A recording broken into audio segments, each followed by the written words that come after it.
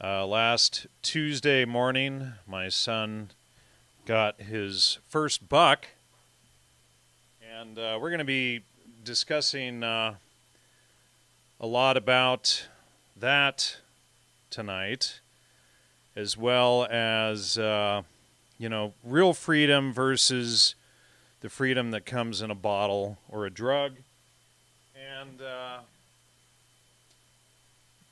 put that down. Also won my marriage annulment due to fraud against Holly on Friday, so that was quite the nice thing to get off my back, and so really glad to get that trial over with. Wanted to thank Benzie, David, Ted, Aaron, Devin, Lee, and Andy D for their contributions over the last couple weeks while I was not here, and wanted to have a show last Tuesday, but it ended up falling through, and it's a good thing it did because my son and I were out early in the morning deer hunting, and we had been going out every morning for 8-9 days, and my son 7 o'clock in the morning last Tuesday, he got his very first buck, so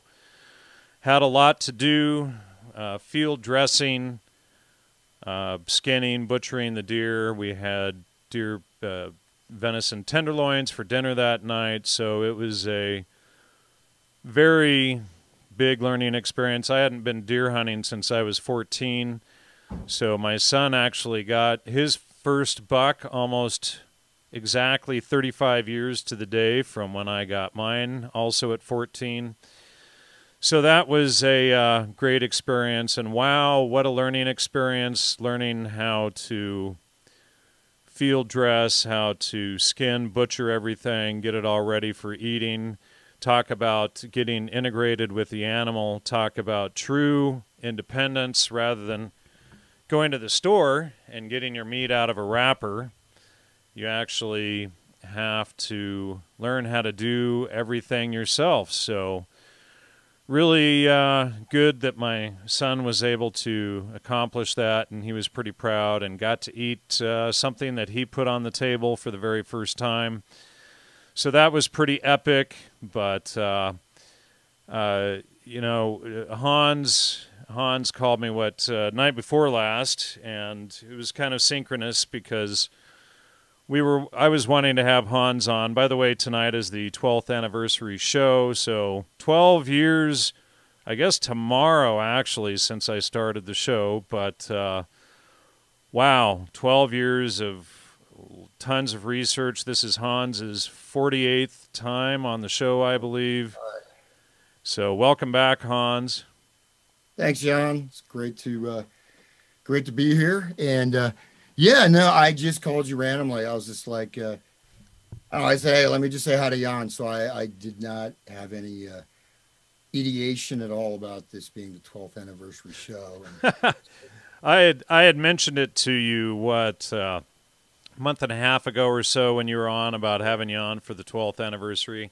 Yeah, and I wasn't sure what that day was, but don't you have to buy? What's the 12th anniversary gift? Is it some kind of like ruby or something? Or right? Well, yeah, or like something. an ounce of silver from each listener and a big donation tonight. Just kidding, but much appreciated for any support. But yeah, and thanks everyone. Yeah, it was so cool to see my son out there. But it's kind of fitting because our topic tonight, the Magical Mystery Tour, is going to coincide with the false freedom that they've been selling the public through drugs and through the music industry that you and I have done so much to expose for almost the last decade. It'll be a decade in January since you and I did our first show together. It's a long time. You and I have gotten a lot older in the last...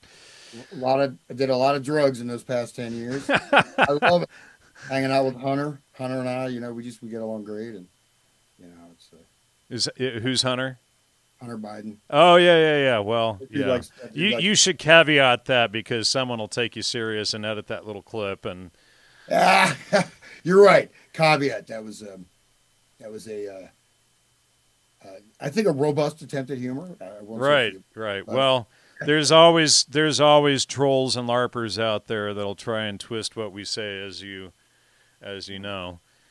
But yeah, I'm really proud of my son for putting food on the table for over a month. Proud dad here, and it's a lot different than the leftist pride. One of the seven deadly sins is they parade about and who knows what in the streets of San Francisco and what all else for their pride, rather than actually accomplishing something and a major rite of passage for a boy becoming a man, etc. So let's dive in, Hans. I know you've got some PowerPoint slides to show and some audio and stuff. We just have to be careful with the copyright. They keep trying to ding my channel. yeah, no, there's nothing. There's no music, and this is just kind of a starting off point. There's a lot more that can be done with this. I kind of a broad range. When I was looking for the lyrics for the song Magical Mystery Tour, I found out there's a podcast called Magical Mystery Tour with, I think, Mark Devlin was on it. I said, you know what? I didn't listen to it, so I thought I won't go so deep into the mystery tour. I will, but it's I'd like to have some, like, clips and da. But anyways, let's go ahead here, and I'm gonna share my screen, and now just feel free to dive in. Sure. This is ultimate PowerPoint I did here. Let's see. Okay. Share screen. Oh, you disabled screen sharing. What's that? You disabled screen sharing? I did not. It said host disabled screen sharing. Here, try that. Okay.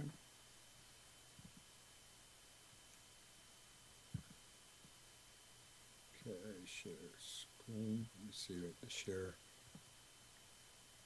Is it working? Share computer sound. Yep. Yep. All right, cool. Because that's yeah, I didn't change that setting. They must have done that out of the kindness of their hearts automatically. Yeah, man, I've been having. I just go ahead. You cut out for a second. Okay. Yeah, that was when I switched audio. I've been having weird stuff, like where I send files, and then if I'm on a different computer, I won't get the confirmation email, right? Even though it's sent to my account, open up the other computer, it's there. It's for Gmail. It's just all kinds of stuff like that. It gets on my nerves. But anyways, let's go ahead and dive in here and see if I can do full screen. And then,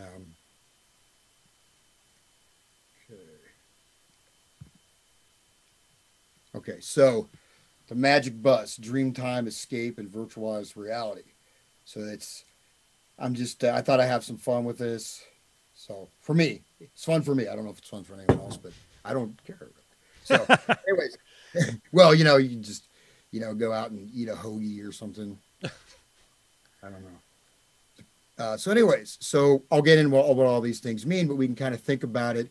Dreamtime is I would say, like, the state of, we've almost been, as a culture, put into like a dreamlike landscape that's controlled from the outside. And so in a sense, the Beatles and the Magic Bus becomes almost the whole culture, right? The application, you could say, of MK Ultra, but also a lot of other techniques to start to remove, like what you had with the deer, right? An actual experience. Escape is that desire. Well, I'm going to get on the bus because, I'm unhappy, or, I'm neurotic. I'm too fat. I'm too horny. I'm too old. I'm too young. Whatever, you want to escape, right? And that idea of escape is premised or predicated on all the conditioning, right? And that goes to the super creepy children's songs. I got a whole vinyl collection of those. There's all kinds of weird stuff in those, for like the preschool kids. It just like, but that's one example, but just so many things, in the self-esteem movement, mental hygiene, all this stuff to make people think that there's something wrong with them, right? That fundamentally you are not capable of knowing your own mind, or you have to separate your own mind into uh, what you're supposed to be and what you're not supposed to be, etc. And so this, there's a big gap in a lot of people's lives. And one of the kind of the sad things is I think that a lot of people that are more free thinkers that probably could have a positive impact, are attracted and sort of drawn into things like the Grateful Dead or this or that or the Psychedelic culture. yeah. And there's a huge array of there's a lot of casualties, and we don't really know the full extent of that because Well, Hans, it was what, a year and a half or two ago. I went to a Dead and Company show just to kind of observe things in hindsight after all of your and my shows together, and see things from the perspective of the destruction that you and I exposed, for instance, in our series Laying the Dead to Rest, and for that matter, Music, Mind Control, and Psychobiology. And just seeing all of the, thousands of decimated, wiped out hippies there going around seeking drugs and high and passed out everywhere, that could have really built something with their lives. And you and I have, done exactly a lot to expose that over the years. yeah. And well, maybe we'll talk about this a bit later about the Deadhead murders. So a guy named Sean sent me a link to that. I was like, wow, so there's all these deadheads that have been murdered. There's a long kind of history of that. So we'll get back to that later. And then the last point is virtualized reality. Well, the dream time I'm linking to primary psychologic, somewhat occult methods, and more like experiential stuff, whether it's drugs or, whatever it may be.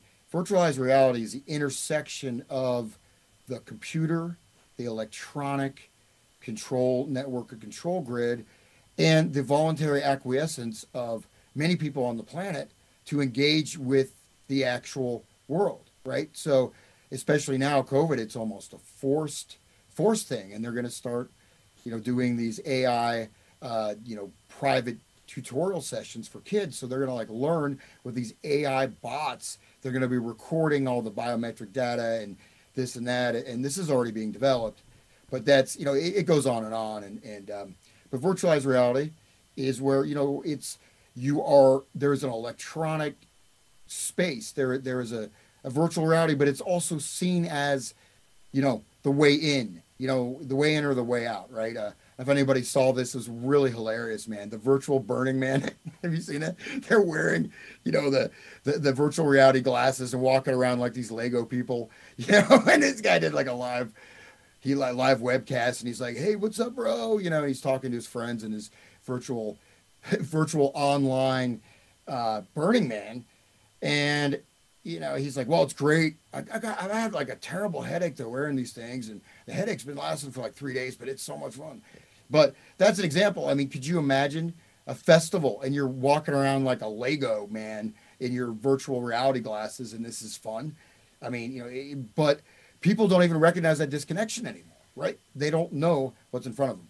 Okay, let's dive in. So, all aboard, right? The Magic Bus. And just to make the connection, the Beatles did the Magical Mystery Tour, an hour-long movie back in, the 60s, which was completely awful. And then who did it first? Was it Ken Kesey and his bus, or was it the Beatles and their bus? The Beatles, the movie was made or was released in 1967. And so the Merry Pranksters they started prior to that.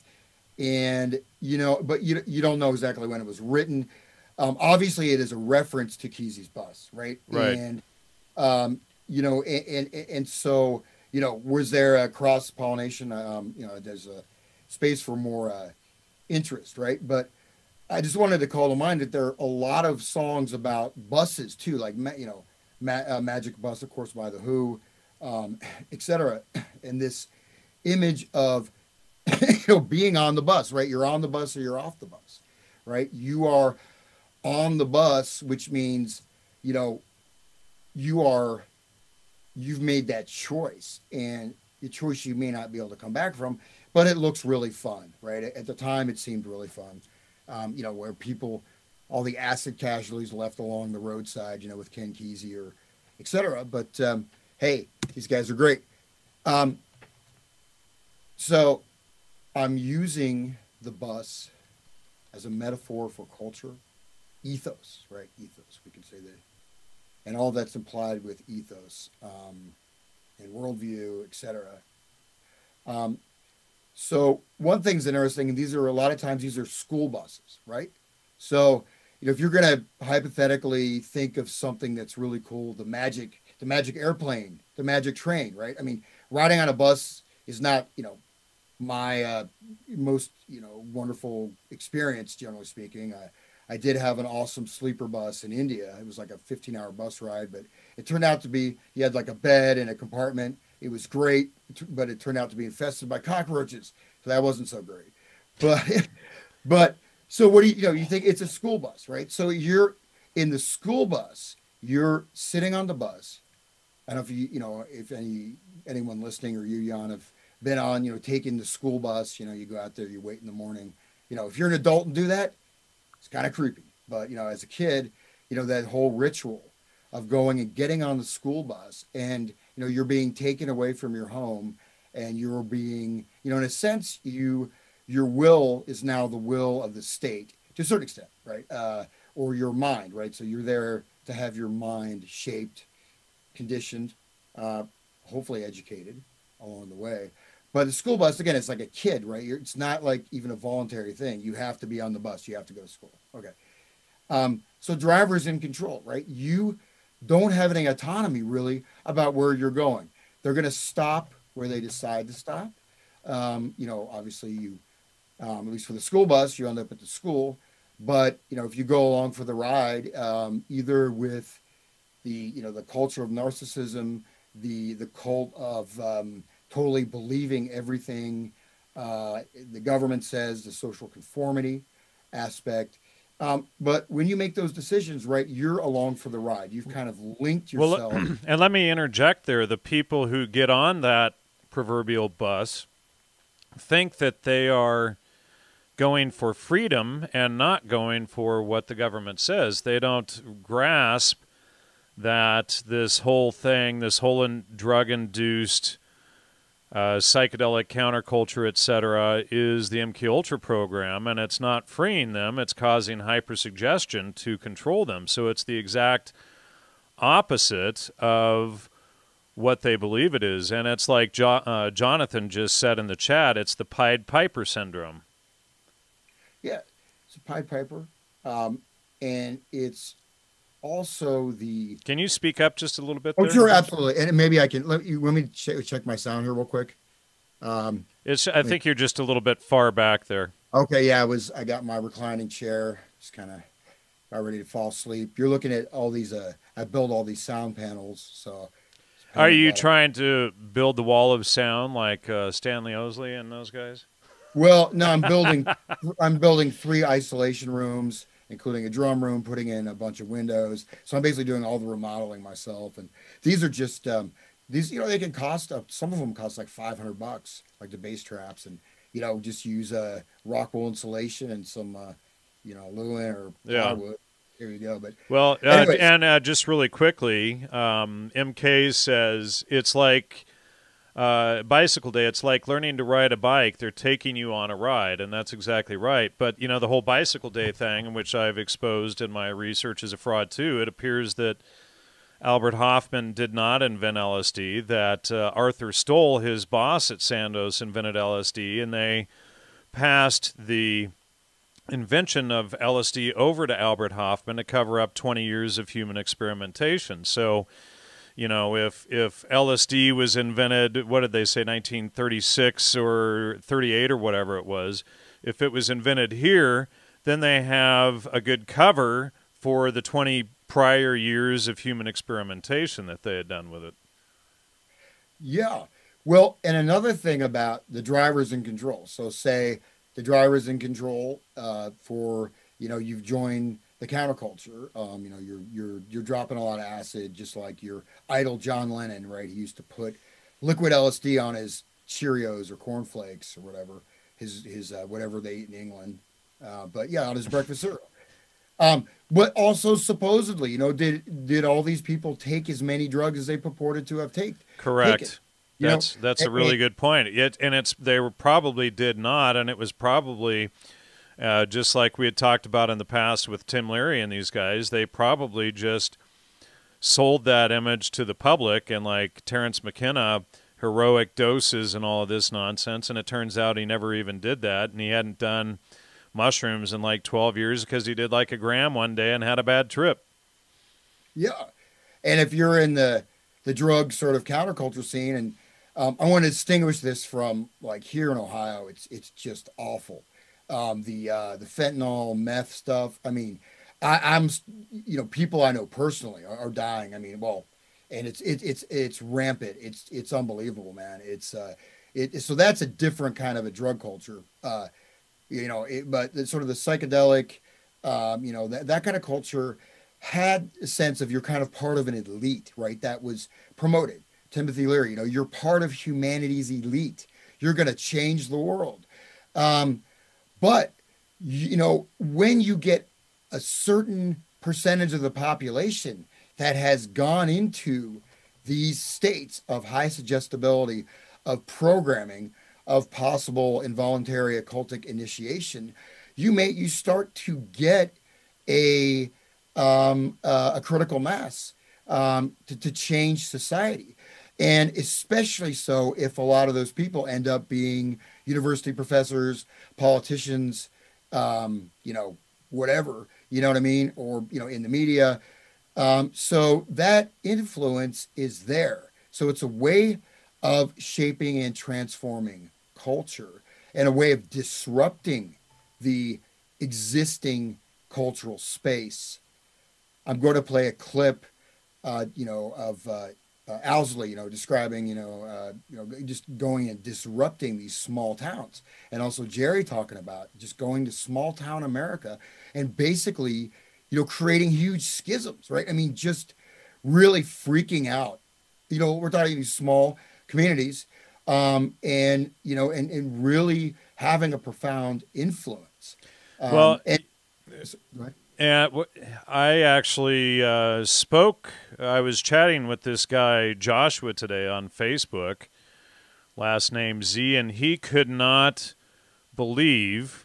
Well, first of all, he said, psychedelics were outlawed, so therefore they couldn't have been promoting them to the youth. And of course, I've showed Tim Leary's congressional testimony where he went to Congress requesting LSD and psychedelics outlaw, and then immediately after the drugs were outlawed, that's what kicked off the Summer of Love. But his whole argument was that the notion that Timothy Leary and these psychedelic gurus promoted psychedelics to the youth, what Leary called juvenilization and also pediommorphosis, couldn't have been real. And it's like, well, we didn't see them showing up at senior centers, trying to get people in their, late 80s and 90s onto psychedelic drugs, and we didn't see them putting those people on the bus. We saw them intentionally targeting the youth. Yeah, and let's look at, Leary. Again, I've sort of been collecting a few stories here and there, and I've talked to some people that are old, boomers or whatever, and they know people in the 60s and 70s that took LSD once and were permanently screwed up the rest of their lives. And I've seen that in the ayahuasca daime stuff. And so, it's one of those things where, look, you can drink. Yeah, if you drink a whole, if you're never drank before, you drink a fifth of whiskey, you may die of alcohol poisoning, but you're not going to lose your mind permanently. You could smoke so much weed, you'll fall asleep. Okay, you can overdose on heroin and cocaine, but those are chemical, those are simply body's tolerance. You can die from drinking too much water. And I'm not saying heroin and cocaine are better, but LSD is something where you take a regulated dose and it's almost worse than physically dying if you're permanently insane the rest of your life, right? You know, and I've this has been absolutely suppressed. Just like I've been trying to, kind of warn people a bit about the Daime Church, and I've talked about this on the air, with all the spirit possession stuff, but it's so hard. These stories are scrubbed, right? Japan murders, Brazil murders, United States murders. Those stories are nowhere to be found. And the only stuff I could even track down were anecdotal stories like in forums and stuff, right? But they are promoting that big time, right? This is, cures depression, miraculous healing effects, this. Well, you know what? If you're taking an antidepressant and you take that stuff without getting it out of your system, goodbye, potentially for good, Yeah. right? Yeah. And this stuff is absolutely dangerous. And it's everyone knows that heroin and cocaine or even alcohol are potentially fatal, but how many people know that these psychedelics are fatal, but they're not fatal to your body? They're fatal to your brain. mind, Right. to your brain. Well, and let me read a couple of quotes here, because, and this is from Dr. Timothy Leary, who is, of course, an admitted CIA agent. But he says, from Koestler, I learned about juvenilization, the theory that evolution occurs not in the adult final form of a species, but in the juveniles, larvals, adolescents, pre-adults. The practical conclusion, if you want to bring about mutations in a species, work with the young.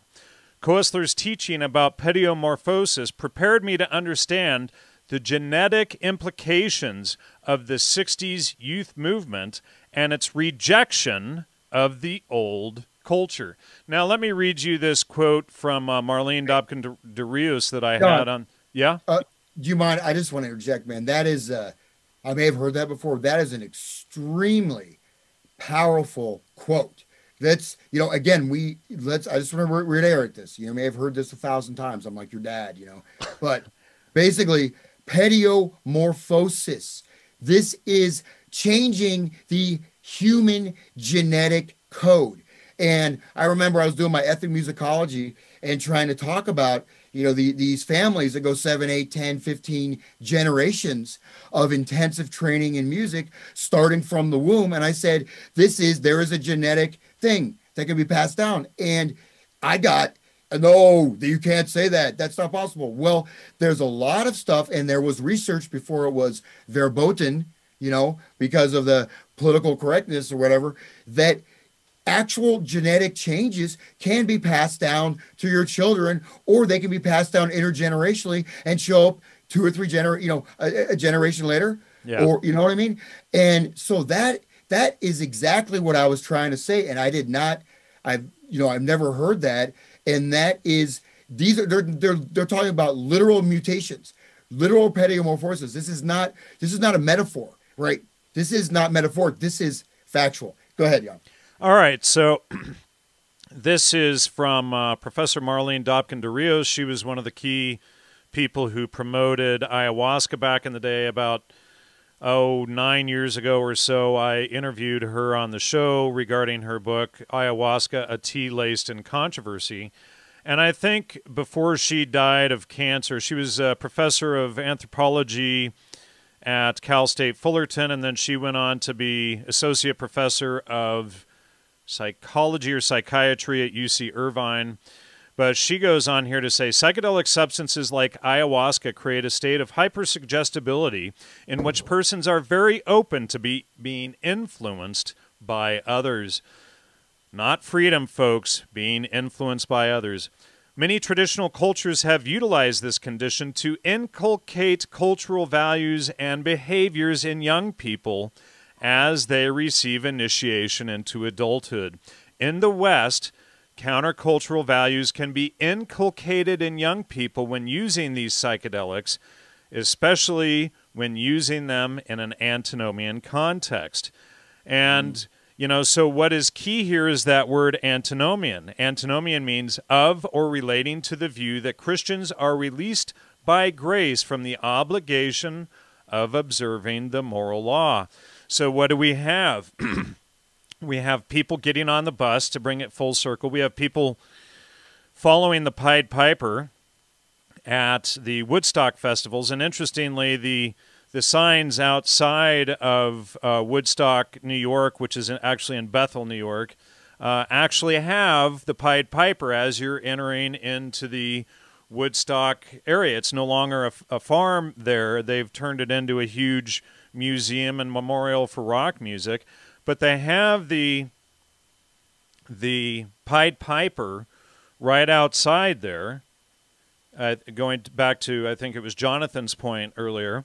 And then, so what we see, though, beginning with Woodstock and these other music festivals, etc., is people then going out and fornicating in the mud like swine to their rock idols or their graven images.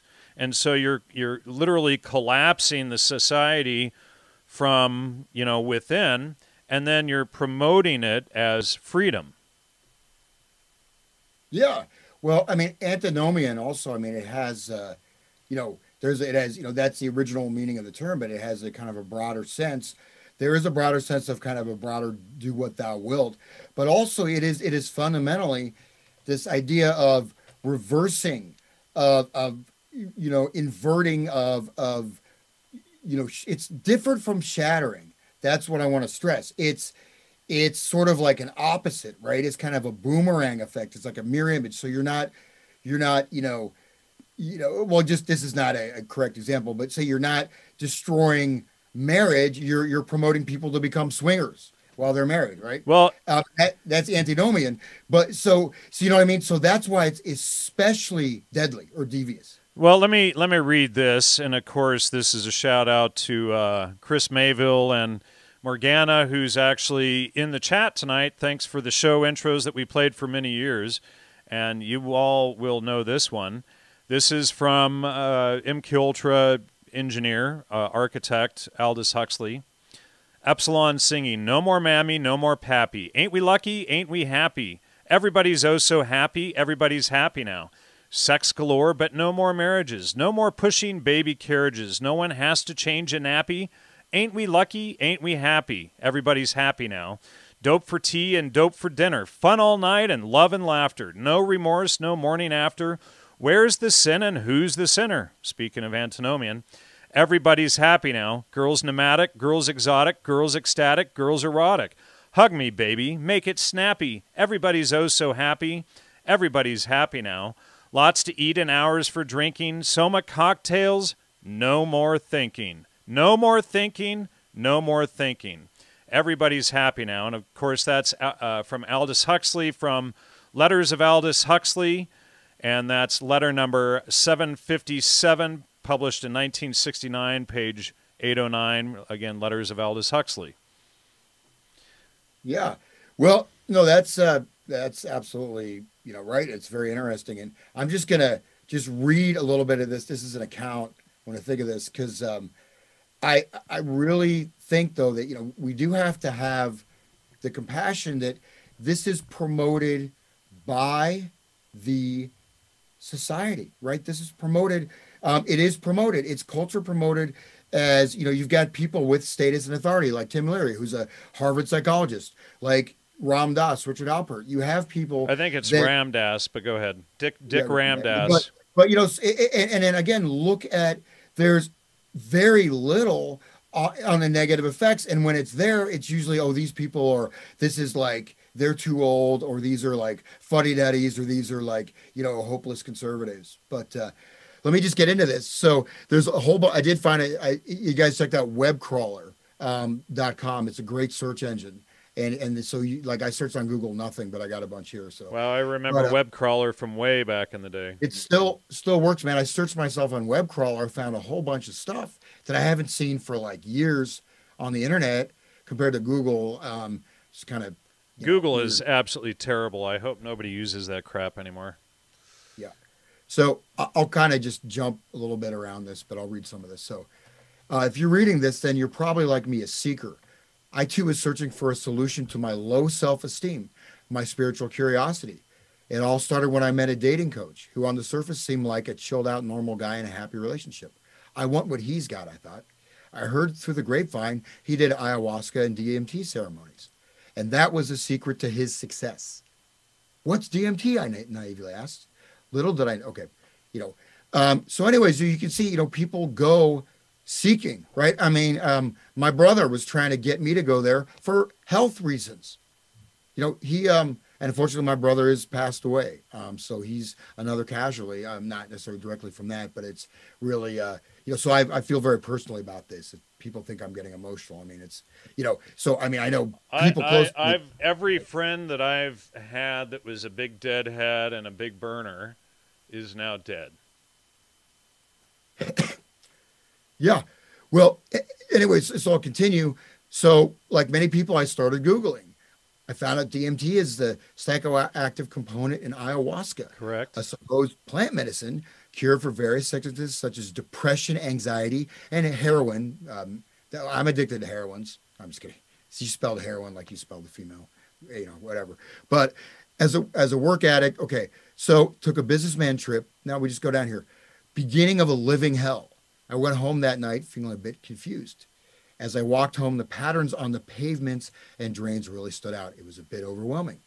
The next morning, however, patterns on things like my floorboard felt really strange. So this is the next day. So what we're seeing is it should have worn off, right? You do a couple hits. DMT is supposed to last for a short period of time. 5, 10, 12 minutes tops. Yep. Okay. I tried to ignore it. Suddenly, I felt like I was having, I started having what felt like an anxiety attack. I had never had one before. But basically, next day she's still tripping. I began to experience what is known as DPDR, known as depersonalization, derealization. That is where there's so much panic in the nervous system that the body starts releasing opioids into your system because it thinks you're about to die. So life feels very dreamlike. Okay.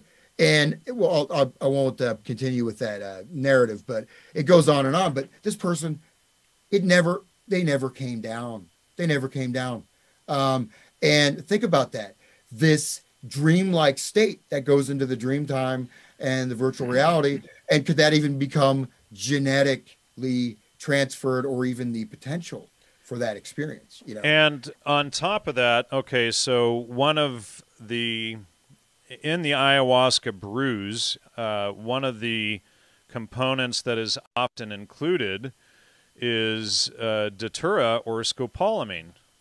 And that's scopolamine is and I'm just pulling this up, it's an incapacitating compound.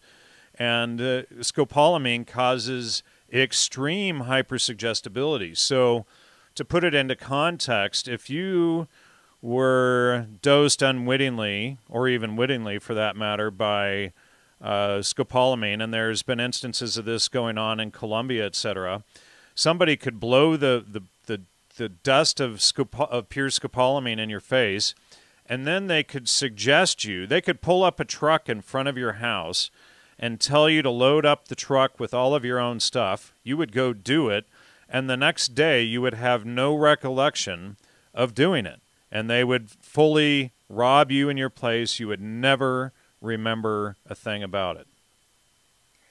Yeah. Well, I mean, scopolamine, that's kind of like the zombie drug or whatever. Correct. Yeah. They blow the dust and, But a lot of the ayahuasca brews actually include scopolamine, and that's from datura or, Jimson devil's weed. Yeah. I've unfortunately had datura. I was in India. Back in the day, they have a thing called bhang, which is just, a kind of ganja preparation. It's like these little green balls. And, you take it usually, and it's really, like, I'm sure you can get really strong ones, but this was like some, 10-year-old kid, would show up at the chai stall, and it's like 1 rupee wrapped in a leaf. So, normally you take one, it's just very light buzz. I took a couple, and I was staying in this house, and then, I started understanding their language. And I thought they were going to come up and kill me. And I was like understanding what they're saying. And I was like watching a movie on the wall. And then I ended up climbing out the window with all my bags. I'm like, I said, I'm really high. I came back down. But that was datura. Datura is a really intense hallucinogen. And, it's scopolamine, I think, is a derivative. But Yeah, and, datura, scopolamine is the active chemical in datura. yeah, but the fact is that suggestibility is a big part of it. But I think what's even worse is the breakdown of the categories in your mind, especially if you have low self-esteem, if you're not connected to yourself and your life, if you have sort of depression, emotional conditions that you can't access your own self to really know what you're feeling, um, and there may be trauma, maybe this, that. So it's kind of like if you look at the mind, like the MK Ultra programming, right? So they have all these different alters, all these different altered personalities, and they're set up in rooms, right? They're all in these different rooms, and then they have different trigger words to bring up that altered personality. And they have these cube grids. Now I can't say 100% this factual, but this is what been said about the program. And they have these cube grids where they'll split it up in all these different, fractured personalities. And this is actually based on the Kabbalah, which is quite interesting. And so there's a lot of reputable stuff on this. It's not just BS, right? There's some stuff, during the Satanic Panic, you have some very qualified people discussing patients they're dealing with. So that's another part of that, is to create these kind of fractured personalities, and basically to lose your way so much in your own mind you can never get back out. And that's what happened to that poor woman.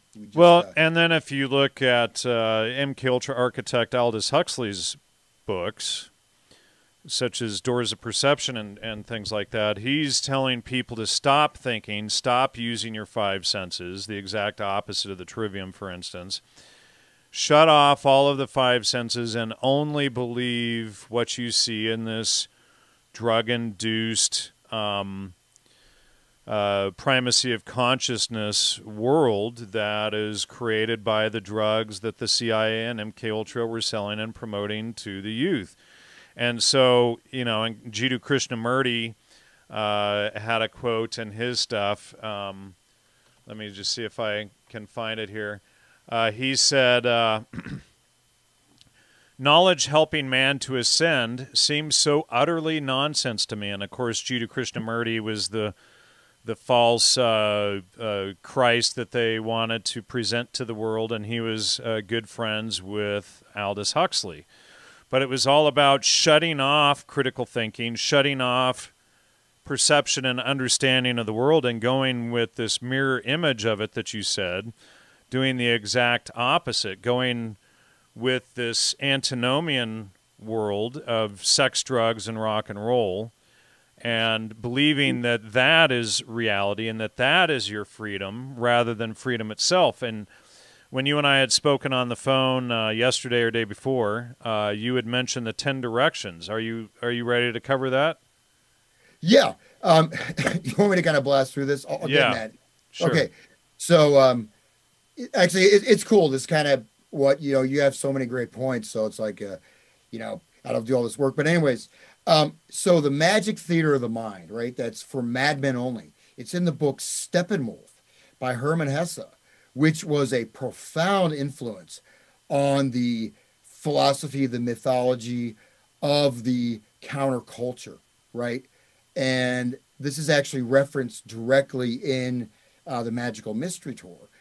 But the Magical Theater of the Mind, again, for madmen only, is this other dimension. This is, and shown as the way for the risk takers who are willing to go into this state or this space. Well, and of course, go ahead. Sorry, and the Beatles even state in the Magical Mystery Tour, in the film version, that they are casting a spell. There's this little segment where they're all dressed in wizard or wizard type costumes, and they say that they're casting a spell.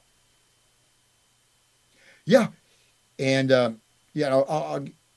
hit the actual movie in a second here, but with the film, what's interesting is you watch it, it just starts off as this really crappy vanity movie, right? And then But there's when they go into, and that's, that's when the LSD would be hitting too. If you take an LSD when you're watching in the theater, there's some really, really, really dark stuff in there that makes you put everything else in a context. But it's in a certain way, it's invisible. It goes directly to your subconscious because things that are terrifying can be blocked out of your subconscious. And when I watched the film again, when I was a kid, they used to show like Yellow Submarine, Magical Mystery Tour, at like the local community center, at the the Science Museum. You go there and sit there and watch these Beatles movies. Oh, these are great for like 5, 6 year old kids. But and so then seeing that again, I was like, whoa, there was something that was done to me watching that movie, or at least I could not get those images out of my mind for a couple of days. But anyways, back to the PowerPoint, and I'll try not to talk too fast. I know I just get so excited about life. But I do actually. Life is great. But childhood, use of generational symbolic conditioning, which is what I just referenced, but you basically look at generations. They're mapped out and you create different movements. For different personality types, you create different segments. You create different relational and relative cultural symbols for identity, media, other things. And these things form the basis for people's personalities that is something that we're not really, I think we're probably come to terms with it now. But if you look for 99% of human history or more, the child was shaped in the environment of the family or the extended family. Or, maybe if, you're an orphan, you're a little orphan Annie, then you're in an orphanage, you're like a child slave or whatever. But there was not this massive external influencing the most intimate parts of people's minds as the parents become the me generation, or even earlier, no longer are really connected with their children. And it's a burden. It's not the most important role and responsibility you probably have in your natural lifetime, is to raise your children. And it's maybe the most difficult, but it's fundamentally the most rewarding. Okay. And then, as I already mentioned, once you're on, you can't get off. So with this scenario, up until maybe 100 years ago, there was a few things that most people did in life. You were probably a farmer and or a hunter and or an apprentice of some sort as a child, and you were taught in a specific trade that went down generationally. And you followed that trade. Now, trades and apprenticeships have pretty much disappeared in the last century. But these things taught skills of independence. Whereas today, everything is based on dependence, where everybody is domesticated.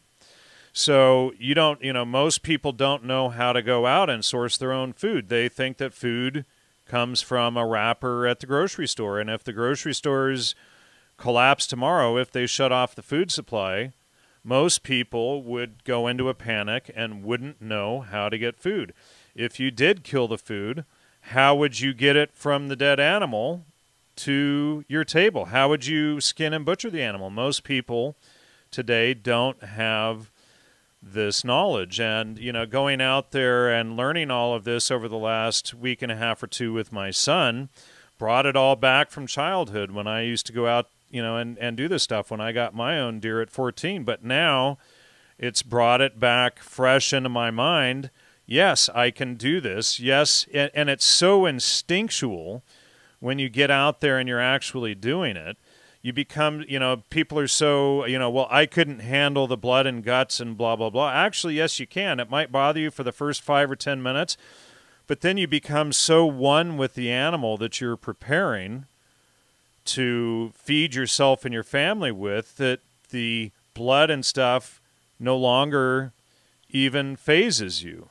You're just so busy learning and getting intimate with this animal, learning how to to cut it, and following the different lines of the muscle and what becomes different cuts of meat, and pulling off the sinew and this stuff, and it pulls you back to reality, to where humans came from for thousands of years before this century, and especially since 1938 with Aldous Huxley's Brave New World and this whole blueprint for that it became for MK Ultra.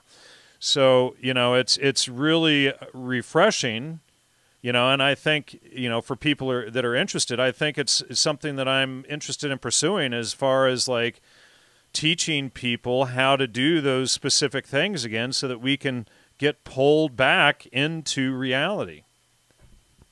Yeah, and just on that tip, and I'm gonna go back to the slides here. I didn't show that last one, but yeah, and look at, we're talking about culture, and look at, say, the movie like The Deer Hunter or Deliverance, right? I mean, what did that do to make people that go out in the woods and hunt? It basically created this image of these these demonic or retarded, rednecks or this or that, and made it something fearful or scary, right? How many horror movies are set in the woods or in small towns, right? So, and these things can have a tremendous influence, especially if you're not, you're not sort of raised in that culture. Okay, we'll just skip ahead here. And, but anyways, so that's the last thing, the Magic Theater of the Mind. But again, like Steppenwolf, the band, right? Easy Rider, all these symbolic things fit together with the whole 60s, 1967, the 13 year, right? And then how that exactly ended. And it was like a mythological process, right? The hero's journey, except for in this case, the hero ended up as either, this totally self-centered, 1970s kind of self-help me generation. No, I'm gonna leave my wife and kids and go find myself, or I'm gonna leave my husband and kids and go live on a commune, or or else totally burned out, or else a heroin junkie or dead. And they started to change the composition of the LSD. You see that at Woodstock with the really bad acid that was given at Woodstock, and then at the end of the 60s, right, the mythical end with Altamont, with the ritual sacrifice. There you have the really bad acid, STP, right? This stuff is, it's just intense, like psychosis, and people are taking huge amounts of it because it has a longer, onset time. So there you go. But anyways, this is from Decode, Encode, Engage. So these are methodologies of influencing and shaping culture through the media, which sort of came through advertising. But Swen Hughes, he's not just targeting the audiences, he's targeting people's minds. Decode, encode, engage. And this decode, engage technique, verbalization technique also, they can show significant changes in the target population within a period of 24 hours. So this is a type of messaging or media, whatever context it's put in. It could be music. It could be a movie like Magical Mystery Tour. And so this model goes from advertising to information warfare. And I'll just read a quote, Swen Hughes. A weaponized narrative is a form of non-kinetic warfare that seeks to undermine an opponent's supporters' identity and will. It is messaging that generates confusion or political and social schisms that are in line with the creator's tactical and strategic aims. It is language that is designed to create specific perception and behavior change to help one side against the other. Doesn't that sound a bit like the 1960s counterculture? Yeah. Well, what's funny is Autumn just mentioned in the chat I'll survive, but if it gets like The Walking Dead, there's no point of survival. And that's kind of what we're getting at here. The deadheads are The Walking Dead. They're the people who are gratefully dead. They are under a drug-induced coma, and they've lost their sense of direction. And the Bible breaks down the dead, those who are dead in mind and have lost the truth. Yeah. And, just to, amplify that, I mean, but I think, I'll get to all, we can go over an hour, right? You're not trying to keep this an hour, are you? No, go ahead. Okay. Because I got all night, man. Because I told my wife it's anniversary with Jan. He's getting me, emerald cufflinks or something. I thought you were getting me emerald cufflinks. What happened? No, dude, I know it's my anniversary with you. So you have to get, you're the leader, right? I'm the guest. So the guest is, I would say, the feminine role. So I would say that the gift goes for the wife. I mean, to the husband, or whatever. Okay, that was a little confusing, and that's what it's supposed to be, right? But anyway, so decoding is the transmission side. So you decode. I'm sorry, encoding. I had that out of order. I'm sorry. So encode is where you encode your message into a specific medium, whether television, film, book, political presentation, whatever it may be. Then the receiver decodes that, which means that they translate that input into their own thought stream and their own structure, right? So their own mental structure.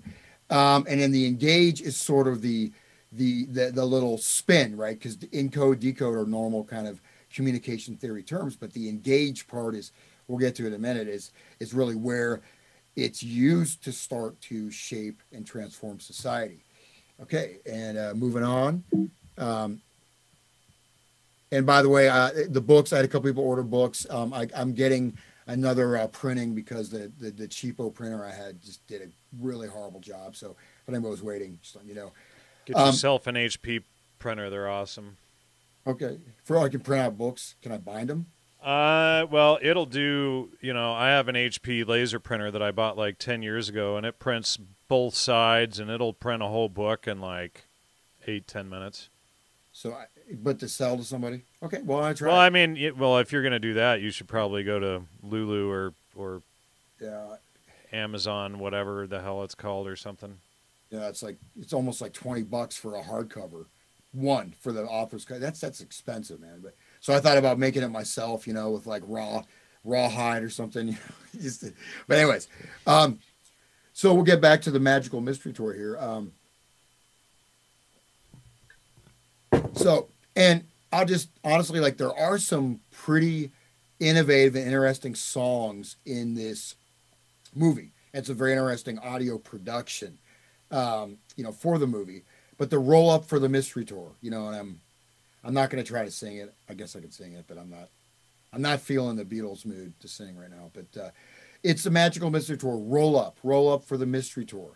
And this is when the Beatles are transitioning, right, from the lovable mop tops into the psychedelic gurus. And this happened in very short span of time, but, we see that same model again and again and again. All the Disney kids, Miley Cyrus, on and on and on.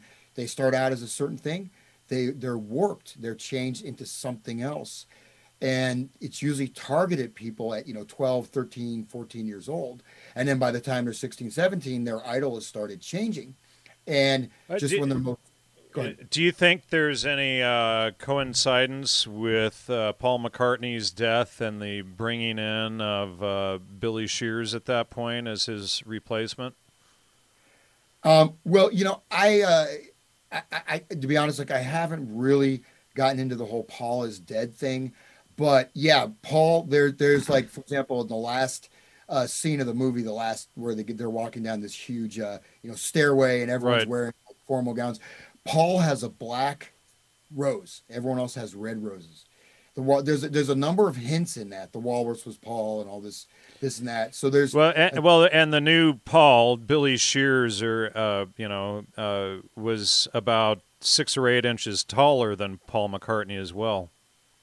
yeah, yeah, and I'm not, I'm neither confirming nor denying that, but it is interesting, and it would go along with all of this idea of reversal, right? Writing things backwards, having these kind of deceptions or perceptual things where, and that's part of the sleight of hand.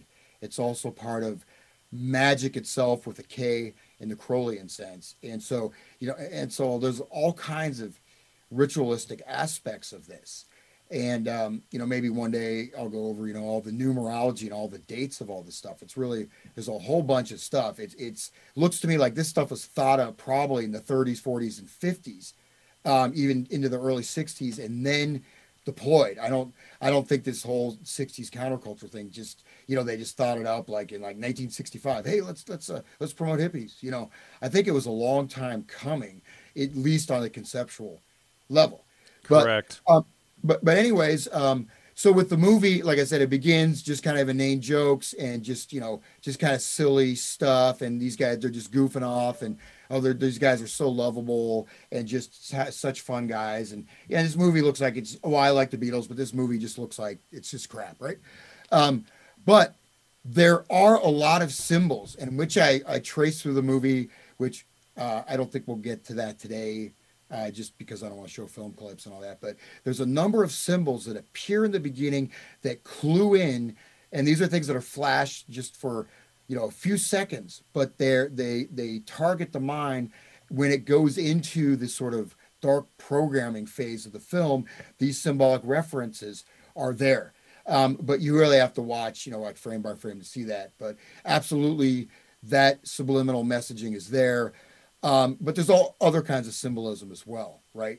And some of it, again, it's that idea of humor. This is just silly. We're just a bunch of lovable mop tops, and and they're wizards. Oh, we're just the wizard, and Paul has a red nose too, right? That's another thing with Paul. But Paul has a red nose, but it morphs into, like with George Harrison, and when they enter the magical theater of the mind, George Harrison's song goes into really disturbing footage, even frame by frame, like kids dancing around in circles wearing masks and all kinds of stuff that it may have had an effect on me when I was a kid, because like I said, I was like, whoa. It really hit me. And I said I could not get the images out of my mind for like days, and I'm not really like a big visualizer. But anyways, and so George Harrison, again, he's the really nice Beatle. He's the spiritual Beatle. He's the gentle guy. He's the teddy bear. He's not wild like the other guys, But in this film, he does play the role of the dark sorcerer. And in a sense, the Beatles were cultural sorcerers, right? They were weaving magic spells that transformed Western society permanently. And we're living right now. This is real time. That this is what this was working towards. We're on our way there. I don't want to say how close we are. I'm trying to be real upbeat and positive, but it could be, could be like next week, man, or next year, but it's here. I mean, I don't think anyone can deny that this stuff, even what I said about Pokemon Go, and then you have your contract tracing apps based off of that, I mean, everything we talked about is manifesting real time in front of everybody. And so, anyways, move on. Unless you want to chime in there. No, go ahead. Okay. I'm just trying to get through this here. So, and just the lyrics, roll up. That's an invitation. Roll up for the mystery tour. Roll up to make a reservation. Roll up for the mystery tour. So obviously a double entendre, right? Roll your joint up, be rolled up in the carpet, thrown in a ditch, roll up your joint, take your drugs, whatever that's there, of course. Magical Mystery Tour is coming to take you away. Coming to take you away. So it's actually, within the song, in the context of the whole movie, with the subliminal programming, Coming to Take You Away takes on a very different type of resonance, because look at all the people that, it was, well, I mean, I know people like this, we probably all do. Maybe we've been like that ourselves where, oh, man, if you want to really expand your mind, put on The Wall. I know these guys, that were on a military, they're in the military, and they used to like take acid and, and listen to Pink Floyd, The Wall, like every night or almost every night. What is that doing to your brain, man? I don't even want to think. But the Beatles, same thing, right? It's promoted as like, oh, this is like this expansion. And within that dreamtime state of the LSD experience, the Beatles, like Hendrix or some of these other things, you can go into that trip state where suddenly the song becomes like this 3-4 dimensional world, right? So that's there, right? That experience is there. And I would posit that to a certain extent, this was understood, some of the effects of the music would have to create these kind of experiences. The last one, the Magical Mystery Tour, is Dying to Take You Away. Dying to Take You Away, Take You Today. So, dying to take you away, right? Like the walrus in Lewis Carroll's poem, this idea of the sacrifice, also of the even the listener, right? The listener who's not part of the beautiful people, the listener who's just some pimply face, high school dork, but decides to trip and watch the movie. So they almost become, this walrus-like creature, right, in their own perception of themselves. And then so there's sort of a symbolic murder of this thing. And then so look at these funny, happy masks. What do you think, Jan? They look a bit creepy or not? Oh yeah, for sure. You Absolutely. notice, Paul is wearing the black fur coat, and then look at George, right? George is, that looks like something out of a medieval painting, right? Of hell or something. So yeah, so you can see when that's actually it's kind of a creepy picture, man. I wouldn't take my 5-year-old to see that, but anyways, so lots of symbolism, which, I won't get into all of it, but we can see, George Harrison, multiplying all these different numbers and colors, and these symbolic realms that are brought into the encoding process, right? So in this case, the encoding is encoding to change your mind and potentially push you into a different kind of a space, perhaps a very negative space, and potentially to seal parts of yourself off, right? These walls of fear or anxiety associated sometimes with the breakdown of personality with psychedelic experiences can create psychic walls that can be almost impossible to jump over or move behind, right? Because there's so much connected with them. It's just, you just want to make it subconscious. There's the Eggman. There we have John Lennon, the Eggman, which is also kind of a weird thing with the white head. Of course, the egg, fragile egg, right? Humpty Dumpty stood on a wall. They're standing on a wall, not in this picture, but so there's your mind. You're shattering the fragile eggshell mind, right? As Jim Morrison says, go shatter the child's fragile eggshell mind. And here's John Lennon. So there's a scene, he's on the bus with this like little girl, maybe 5-6 years old, sitting on his lap. It's a bit of a weird, awkward scene. It's something that probably today wouldn't fly. It's a little creepy, but he's Yeah. also wearing this hat. And he's demanding that she guess what her present is or something. Yep. And look at the hat he's wearing with the 2 devil horns and the heart in between, right? So that's John's hat there when he's on the bus. And then I think I'm almost at the end here. And hygiene of the mind, right? So I'm just going to check for something. Keep going. yeah, sure. And Jan, if you want to, I can take a little break. You can go ahead and dive in, man, if you want to, or I can just as you like. Oh no, I was just grabbing a book here from Thomas Hsu Harriet, The memoirs of Billy Shears, which I recommend people check out, but that's a whole other discussion that we can go into. But I tried to get Thomas Harriet on the show, but he was only willing to go on Mark Devlin's show or something like that at the time. Huh. Yeah, I unfortunately I haven't really been following this stuff, so I'm probably like, I'm like coming out of the closet. It's like I would recommend doing a couple of days worth of research on the Paul McCartney, Billy Shears thing. There is a substantial amount of evidence to support it, and there was an Italian forensic team probably 10, 15 years ago that had looked at the two from a forensic standpoint, and they had also concluded that there was no way that the two were the same people. Yeah, and I'm familiar with a lot of the basic stuff, like the car crash, Right.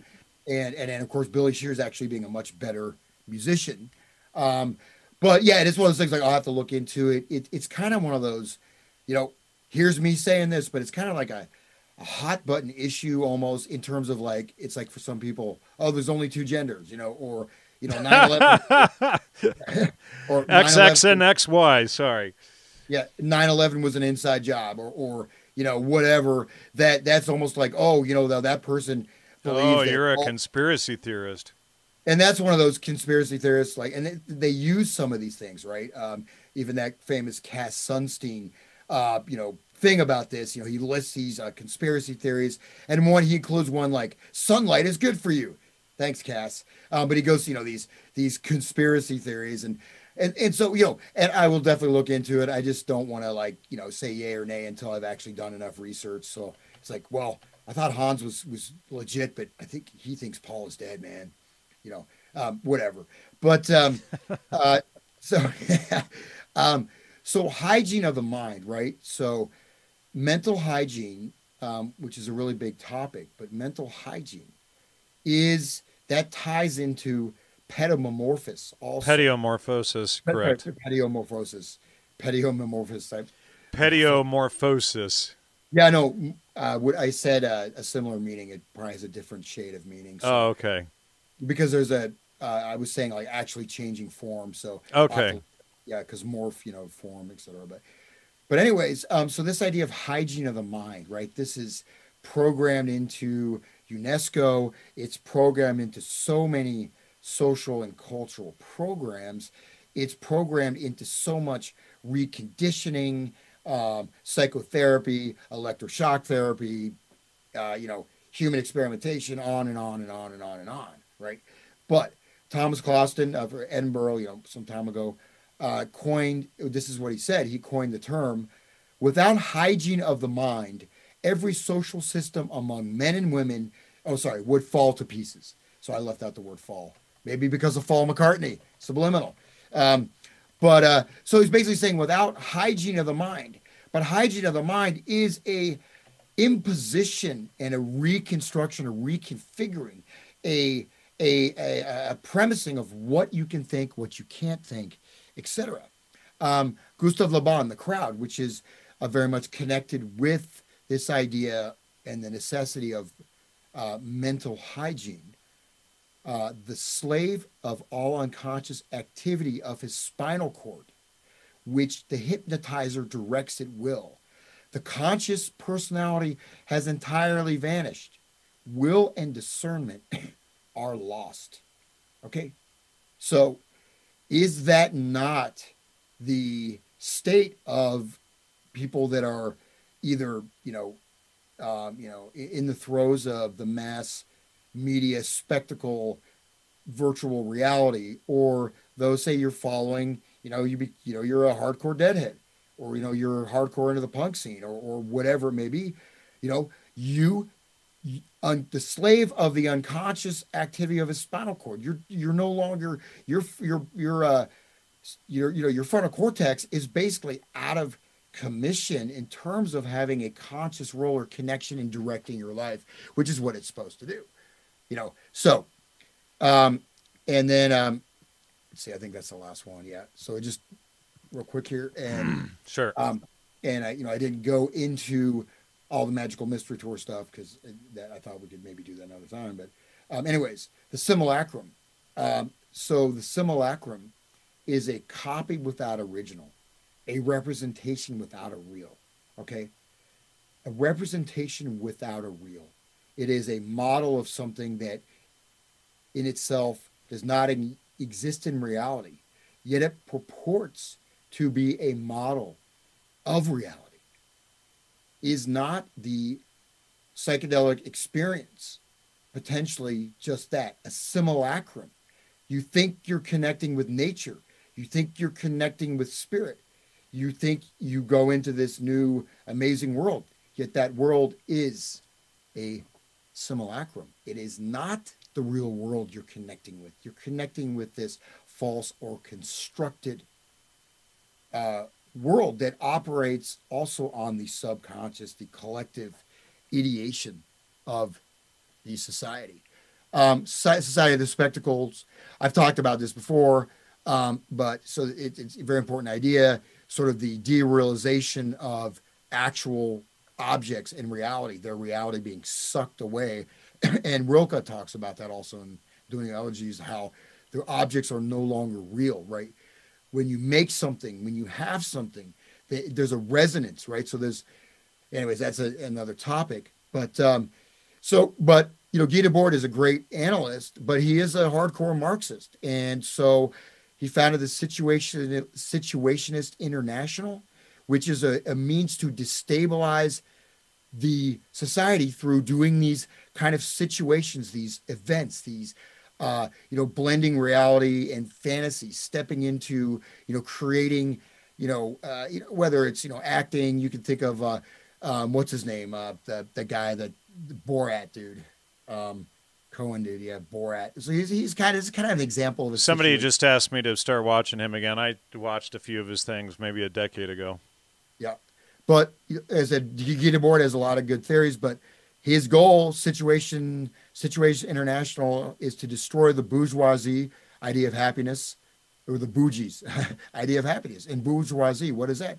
Well, that's the middle class. That's basically the backbone of the society. It's not the very wealthy, and it's not the very poor.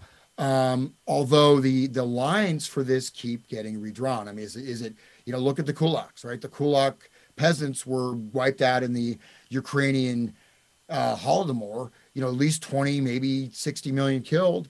And they were peasants, but they were autonomous farmers on the land. Is that what you mean by bourgeoisie? Perhaps. 1968 parent-student revolt. Debord was also very influential in that, and that's and I hope I didn't talk too fast, but I'll go back into this stuff too. There's a lot more there, but all right. So pull this back together with the 10 directions and reality and pulling people back in. Yeah. So one thing that I've really been can you get a little closer to your mic, please? Sure, absolutely. Yeah. So one thing I've really been focused on is creating a life or a way to really not only face everything, all circumstances, all situations, but also to start to, I think, a healing, to return to what we're meant to be as human beings, right? And so there's a lot of different aspects to this, but one thing that I've found to be a good sort of just a starting off point is this thing of the 10 directions and the 3 times. So we actually find this in semi-ancient, like Sanskrit, textbooks on geography. So it's not a religious term at all.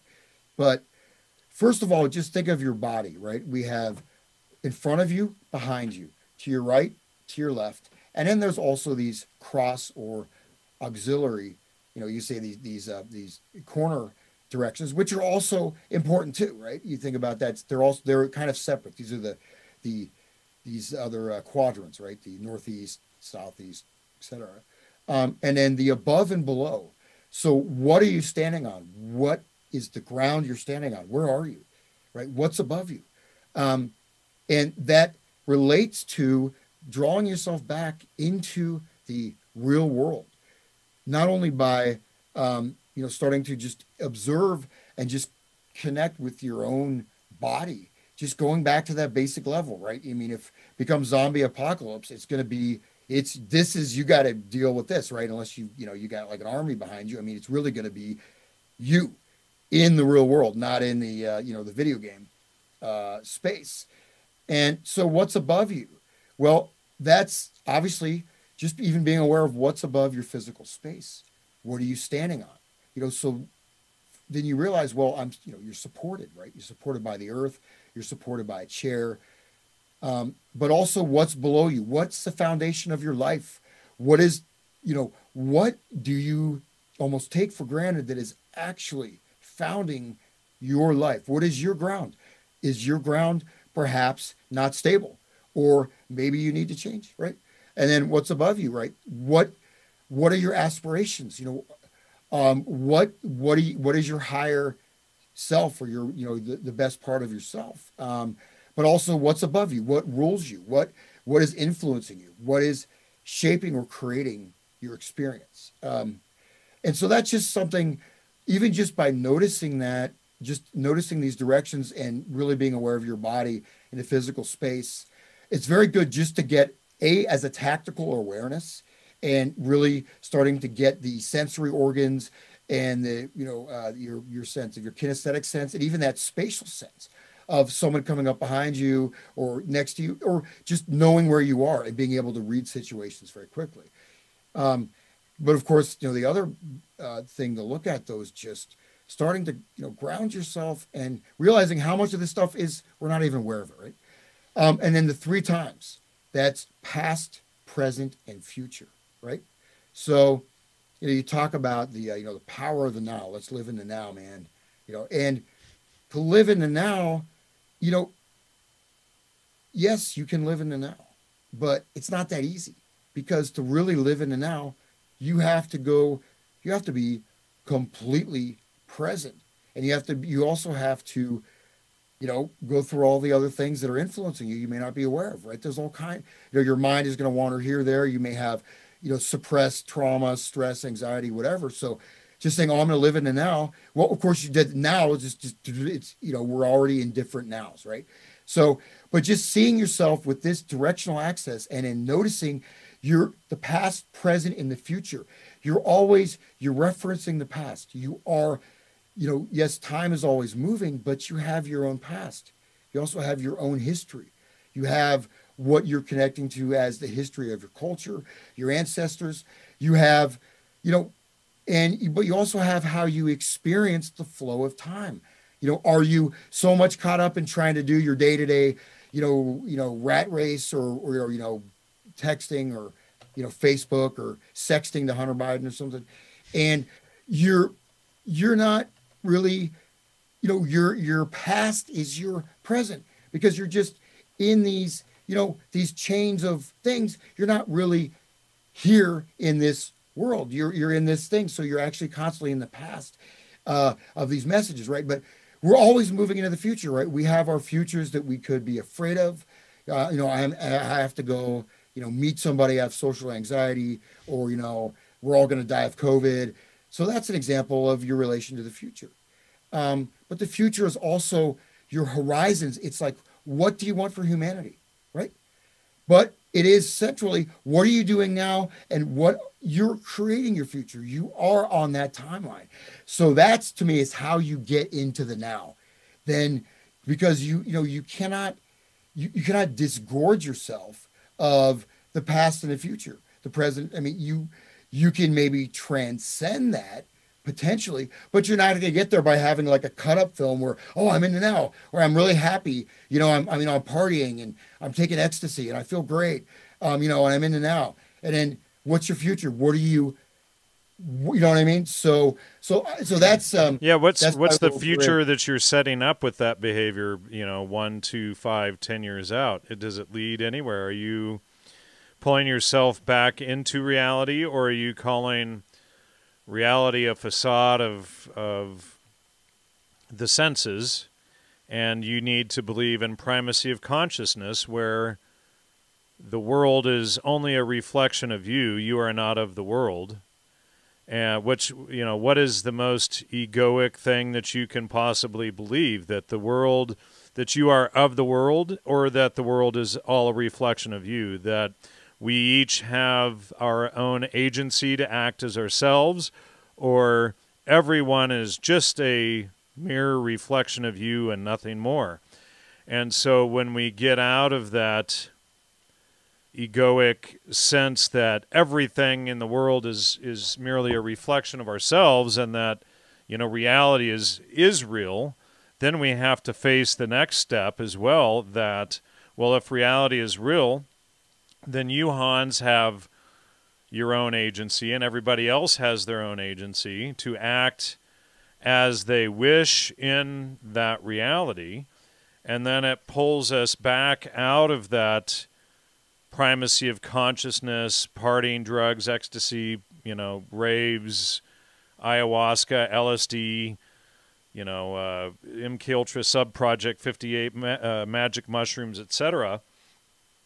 And it makes us focus on what we are truly seeking, which is freedom. Is freedom in these drugs and blowing our minds, or is it establishing a way that we are actually independent in the future? Is it going and buying LSD from your, you know, drug dealer, or is it learning how to hunt, or learning some skill that truly makes, you know, or farm, etc., some skill that truly pulls you out of that, excuse the term, matrix, you know? And, Yeah. you know, and interestingly, you know, hunting with my son last week, when you are out there, you know, going through the bush and tracking a deer, you're in that here and now the whole time you're doing that. You don't have time to think of all this other stuff going on. You're tracking that animal. You're right there. You're living in the moment. You're paying attention to your surroundings. You're becoming one with that animal, learning to track it. Once you've tracked it and got it, then you're learning to, you know, then you're hunting it. Then you're one with the animal, literally, as your arms are up inside of it, field dressing it. Then you're one with the animal and the reality, the here and now, when you're skinning it, when you're butchering it, when you're, you know, putting all the cuts of meat in the freezer. All of these things pull you back to that reality. And then you can forecast, okay, well, is this something that's going to benefit my future? Is LSD going to benefit my future, or is having this supply of food and this knowledge of being able to be independent something that, you know, as I went into it, okay, oh my God, I have to butcher this deer, and how do I do this, to now I've butchered a deer, and now I'm not afraid to do it again. Now I can get out there and do it again. Now I'm looking forward to elk season. Now I'm looking forward to quail season, etc. And that independence. And then every time you're out there actually in nature and understanding the cycle of life, that all life comes from death and it's this exchange, then you are in that moment of the here and now. No, exactly. And so, you know, one of the things is that, you know, people are, well, have been, you know, you're looking for this thing. Hey, there you go. You know, that's my you know, that's my son's first buck right there, shot a week ago today. well, And having to learn even how to do this. And just to interrupt very quickly, and then I'll pass it back to you, the leftist would see this as some form of trophy, but this is actually the memory of this animal that put this food on the table, that you are not forgetting how it gave you life. You know, you took its life so that it could give you life, and you didn't go to the store and get it out of a wrapper. We know exactly to the spot where this animal came from. You know, after we took its life, we sat there and thanked it, and we prepared it. I mean, all of it was in that moment of the now. yeah. And that's kind of what you know, that's a great point on, because that's a little bit what I'm saying, which I can, you know, elaborate further. But you know, when you're hunting, what I'm saying, that 10 directions of 3 times, right? That experience of hunting, you're in that space. So that whole experience, in a sense, you are in the now, right? I mean, obviously you're there, but that is this connection, the things that are real, and actually being able to take care of yourself, to be able to make your own furniture, to be able to be self-sufficient, which used to be normal, right? And all these things, oh, it's recreation. And well, I feel so good when I do that. Well, I mean, it's not just taking LSD. It could be just, rushing after some kind of a corporate job, or just being caught up in stress, or lost in social media, or, subsumed in, negative dysfunctional relationships, or, or caught in the, the pincers of the global new world order, satanic, alchemical control grid that's being erected as we speak. And just returning to where you are, and it just to be clear. And then that just helps, because how many things, people get into it if you really stop and think for a minute, wait, I don't necessarily need to do this. Or maybe I don't need to be so stressed out about stuff. And maybe I just want to connect with being a living human being without trying to be this person or that person, but just because that's ultimately, it comes down to it. You're on the land, you're on the earth. That's it, right? If you got nothing else, you have to, you're naked, you could still survive. You don't need all of this. But how many people can even enter into that space, which it's a challenge too, right? It's real. You're holding blood. You're actually facing death. You're not just tripping and reading the Book of the Dead. Oh, right. I'm ready. And notice the Tibetan Book of the Dead. That is a manual that is recited to a person, to the body. After the person has actually died, they believe that the consciousness or soul is nearby the body. That's a manual that's read to the dead body. And you never know. There's other traditions that it is possible that the person's some of the person's energy is there after death, but it's used as a manual for inner exploration. What's that going to do?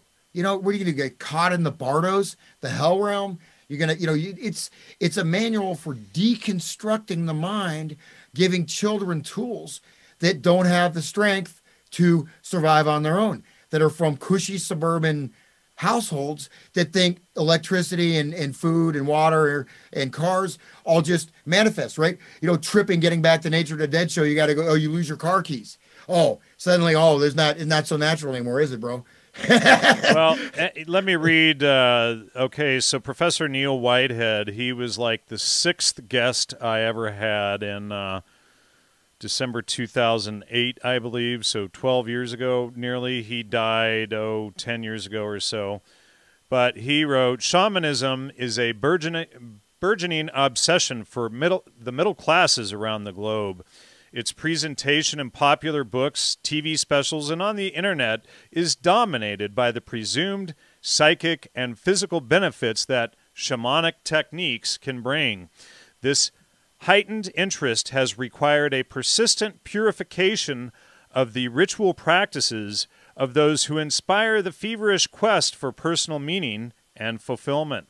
Ironically, given the self-improvement motivations that have brought so many into popular understanding of shamanism, two defining aspects of shamanism in Amazonia, blood, i.e. violence, and tobacco, have simply been erased from such representations. Such erasure is not only a vain self-deception, but more important, it is a recapitulation of colonial ways of knowing, through both the denial of radical cultural difference and a refusal to think through its consequences. Well, I don't know so much it's colonial as either, because, someone, in academia, I have some like really expensive academic research stuff I've done that's available. The books are like $500 or something. So well, he's talking about really like, and he lived with the Kanema, the dark shamans in Amazon. He was a victim of a Kanema attack, whitewashed into this neo-shamanic, pseudo-shamanic nonsense that the middle class people follow today that they think is real shamanism. And it's totally removed from that, and and so therefore he's arguing it's it's in that sense, it's the same as the, colonial measures of the conquest of the Amazonia in the first place. Yeah, no, I wanted just to, what I was going to get to is that, this is actually Boasian anthropology, which talks about cultural relativism, right? Then you have Margaret Mead, and a lot of the work, like Alan Lomax, which came up with this scale, which this guy actually, Alan Lomax was a genius. I mean, his Cantometrics is an amazing system because he created this numerical classification of all these different features of music and tied them in with particular social organizations like a tribe, a this, a that. He had, and it's, and then you've got, Margaret Mead, of course, became part of cybernetics, et cetera, et cetera. So, and so this idea of a quote unquote premising the other, but also to deliberately promote that, to promote this. There can be, you call whitewashing. I think it's engaged from the Boasian anthropology because, and then also this idea of, oh, well, we can't appear to be too harsh on the natives. We may be criticized. And I think maybe the higher ups, like shadowy figures like Mead or Bateson, and people now are going to be revivalism. They're going to be setting the trend. And if you want to work, you want to publish, if you want to fit in, or if you want to join the happy dream, then get into shamanism. And it's another long way around to what you basically want. When we talked about this over the phone, I said that the shamanism, go outside, look at this earth, your body, your bones. You're going to go into the earth. Your minerals. You're part of this earth. Look at the sun. There's your element. Look at the water. Look at the trees. Start to feel that. Connect with nature. Connect with your body. Connect with that. There's your shamanic experience. If you're open to it enough and also able to get past all the inner noise or all these other things, right, that to a certain extent have been programmed into people, not being able to accept yourself, thinking something's wrong with you, et cetera, et cetera, et cetera, or just not being able to actually see where you are because you're so disembodied.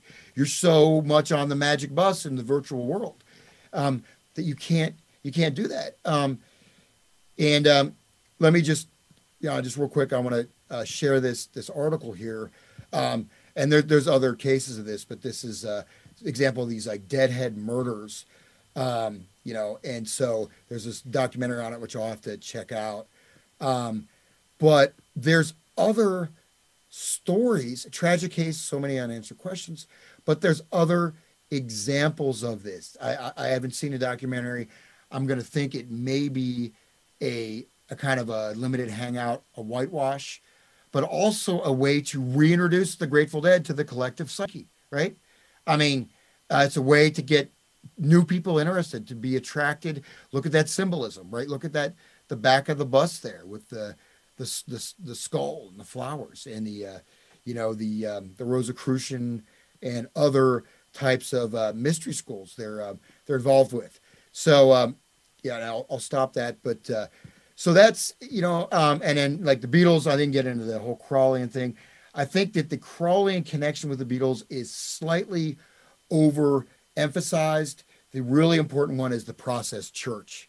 The Process Church connection is central.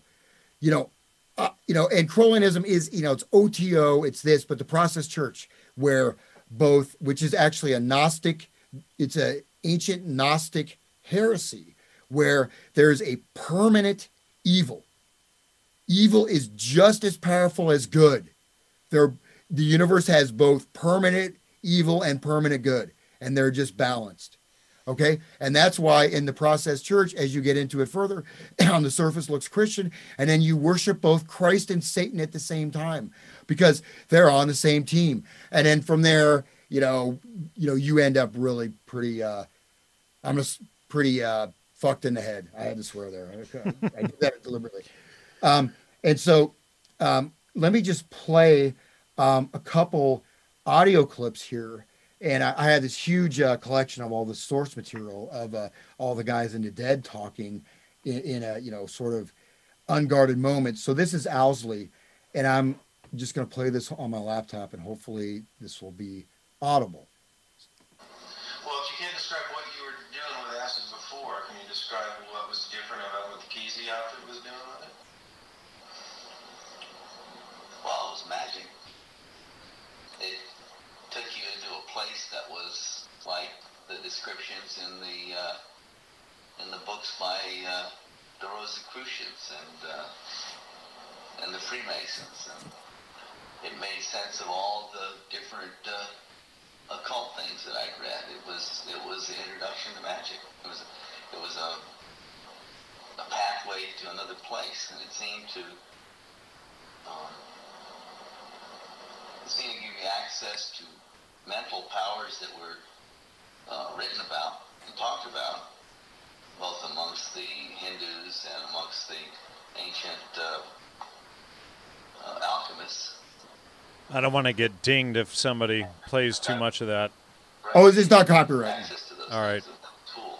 No, this is public domain. Consciousness. Although the material always gave me great visions, incredible visions. I'm sure that it's the root source of the art that I do, even today. I'm sure it was the root source of my ability to manipulate sound, which I looked at as an art form. I never looked at myself as an engineer anymore, and I looked at myself as a chemist or anything else. Not a scientist.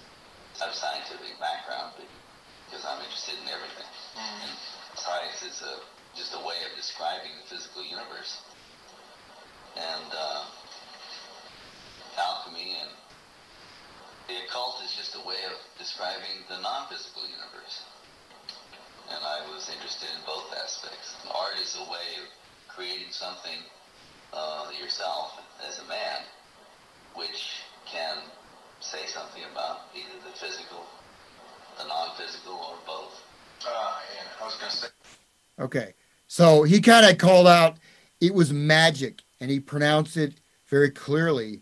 Magic, not like, oh, my girlfriend and I had a magical evening, listening to Kenny G. No, this is magic with the K, as in occult ritual working. And he says, what examples does he use? Does he say, oh, it's like, the great cloud of unknowing, these great Christian mystics? No, he says Rosicrucianism and Freemasonry and occult. And he says, my powers come from these occult sources. And he basically lays it out right there. And he goes, and he says that he calls it the outfit.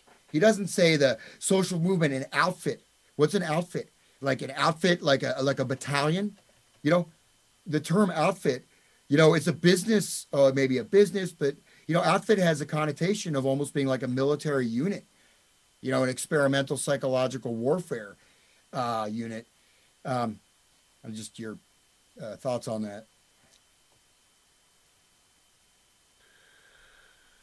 Well, yeah, it's, he's very direct and straight to the point right there, what it's all about. It's about the left-hand path and the occult and Crowleyan-style satanic magic, Sabbatai Zevi, all of that stuff. It's very clear, but that's what the Dead were.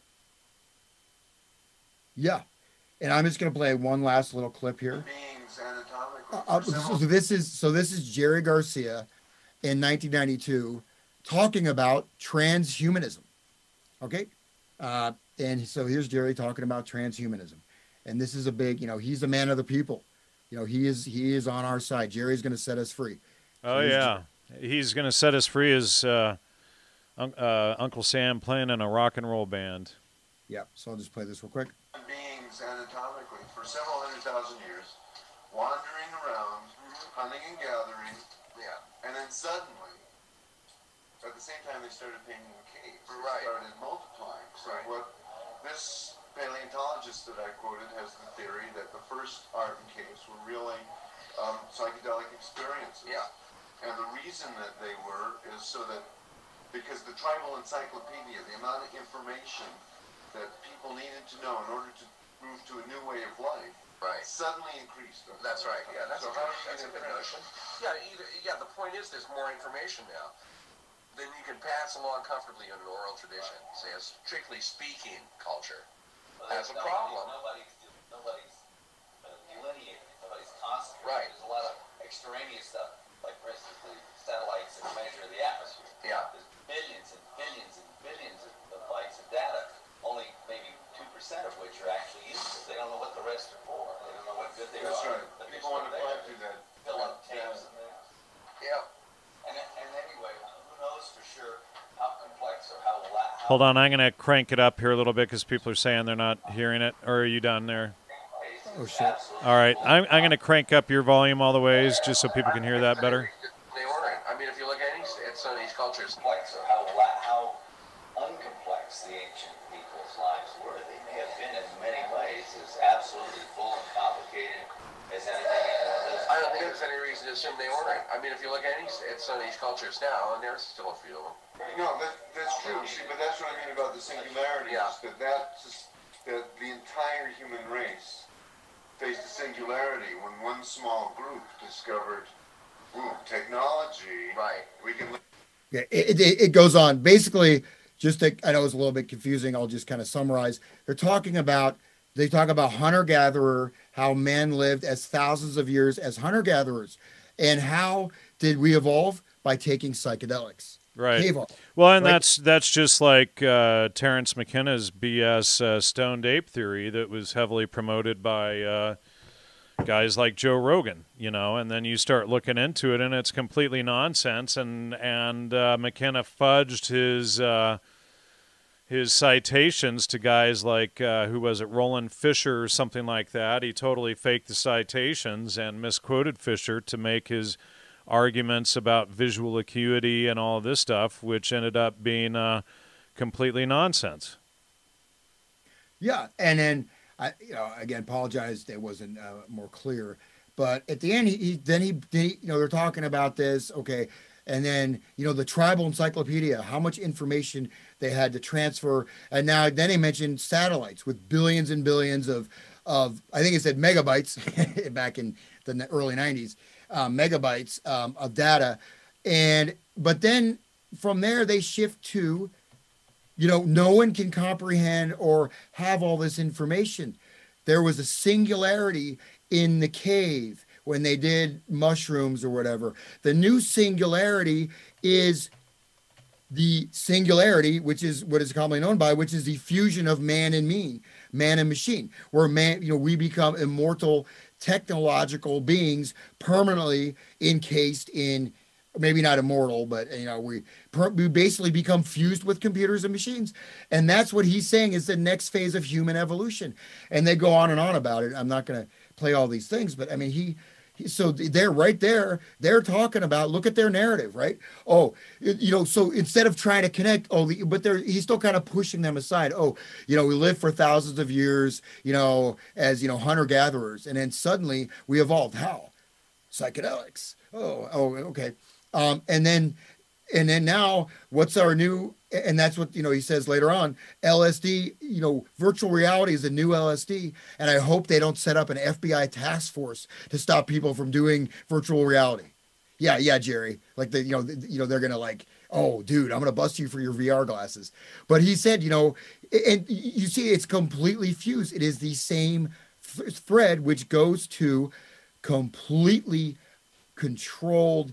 Everything you do is monitored. Your body is, electronically influenced, whether externally or through implanted devices. Right. Well, your mind, you instead of having your brain burn out from LSD or be psychologically confused, you can heal from that. But once you're locked into the cyborg matrix, like those guys, as Lego people, taking, DMT and going to the virtual Burning Man, which is, there you go. There's your virtual Burning Man. There's Jerry's dream come true. That's our human future right there. That is what, at least according to Jerry and according to the Beatles and according to our current masters of reality, that's what's happening. So. And so it was members of the Merry Pranksters, including, was Well, Dorothy Fadiman's husband, James Fadiman, whom I had on the show many years ago, he helped invent the computer mouse. Timothy Leary was heavily promoting virtual reality before his death. Who's the other guy I'm trying to think of that basically was behind the invention of computers? We talked to him about Stuart Brand. And so, these guys were heavily involved, and SRI, Stanford Research Institute, was heavily involved not only in MK Ultra and promoting all of this pseudo-shamanism garbage, but also promoting the virtual reality and technocracy, etc. So, it always ends up tying right back to this group of people here, along with Aldous Huxley and some of these other people, but it's the same. It's always this same group of people that we end up right back at when we follow these rabbit holes. But here's Stuart Brand, one of the top merry prankster guys, who was also behind the Electronic Frontier Foundation. He did the electric Kool-Aid acid tests. He was behind computer creation, etc. So. So here's Stanford Research Institute here, heavily involved. Cybernetics ties in there. We see James Fadiman involved in MKUltra. He did the last legal LSD test. Dr. Andrija Puharich involved in MKUltra. Joseph Campbell involved in MKUltra. He was also at the Maverick Society in Woodstock, promoting Do What You Want To, while Aleister Crowley was out on the rocks of Esopus Island saying, Do what thou wilt is the whole of the law. And then, so all of these guys tie into this same little nexus. But so we end up with this, what's going on here? My brain program apparently just crashed. But we end up with this nexus of these guys who are involved with the Merry Pranksters, with MKUltra, with the Stanford Research Institute, with Aldous Huxley, and all of this kind of stuff. So let's see, technocracy. I don't have them tied into here. I should put more of them. Club of Rome, interestingly, Riane Eisler, who worked with Terence McKenna, ties in right there, as does H.G. Wells and eugenics, population control, etc. And here's the Tavistock Institute. But Riane Eisler did one of these long BS talks about how patriarchal society is evil and all of this stuff, and to promote all of this humanistic ideology. And then here's cybernetics. Here's Gregory Bateson, one of the co-founders of the CIA, who is also behind MKUltra. His wife Margaret Mead, whom we talked about earlier during the show. Always the same damn group of people tied into this stuff. And Gregory Bateson coined native revivalism, which is their promotion of neo-shamanic nonsense to people today, thinking that shamanism is to work on your inner self, and this nonsense, like some of the someone in the chat earlier was saying, which we've already spent a decade at this point debunking. But I recommended those people go back and check out all of the earlier shows where we expose this stuff. But technocracy, virtual reality, Stuart Brand, the Merry Pranksters, Ken Kesey, Tim Leary. It's the same agenda, repackaged a little bit differently. It's Aldous Huxley's Final Revolution, where it will be the last time that the bourgeoisie rise up against the elite, and they want the ultimate socialist, mind-controlled society that no one ever rises up against. And so the psychedelics cause hypersuggestion. They are suggestogens. They don't free anybody's mind. They promote mind control. Oh yeah, and the methodologies. I mean, you've got, Norbert Wiener. I mentioned like Alan Turing. He actually developed like kind of the first sort of prototype model of the computer, used like the code cracker. He was connected with, William S. Burroughs, and William S. Burroughs, but then you go back from there and you go back from there. And so you see certain people are out there that are coming up. You go back to Kurt Lewin. I mean, he was very, very important. I mean, because he kind of known as a management guru, but he actually at that psychological topology is a way to look at these group dynamics and these patterns of conditioning, just as the guy out in Canada. I just forgot his name. The guy that like drove all the LSD testing. Oh goodness! At shoot. I know that's not a good thing. I know off the top of my head. It's like the most basic thing. It's like Yeah. Well, what was that? Allen Memorial Institute. yeah. Here we go. Let me just pull it up right here. Ewan Cameron. Ewan Cameron. So Ewan Cameron's early work, or some of his work, that's not available now. I mean, I've never been able to find it. He talked about this idea of insanity as a contagion that can be spread. And one of the examples he talks about is the use of music played by people that are insane to spread madness in sort of a viral or social form. So,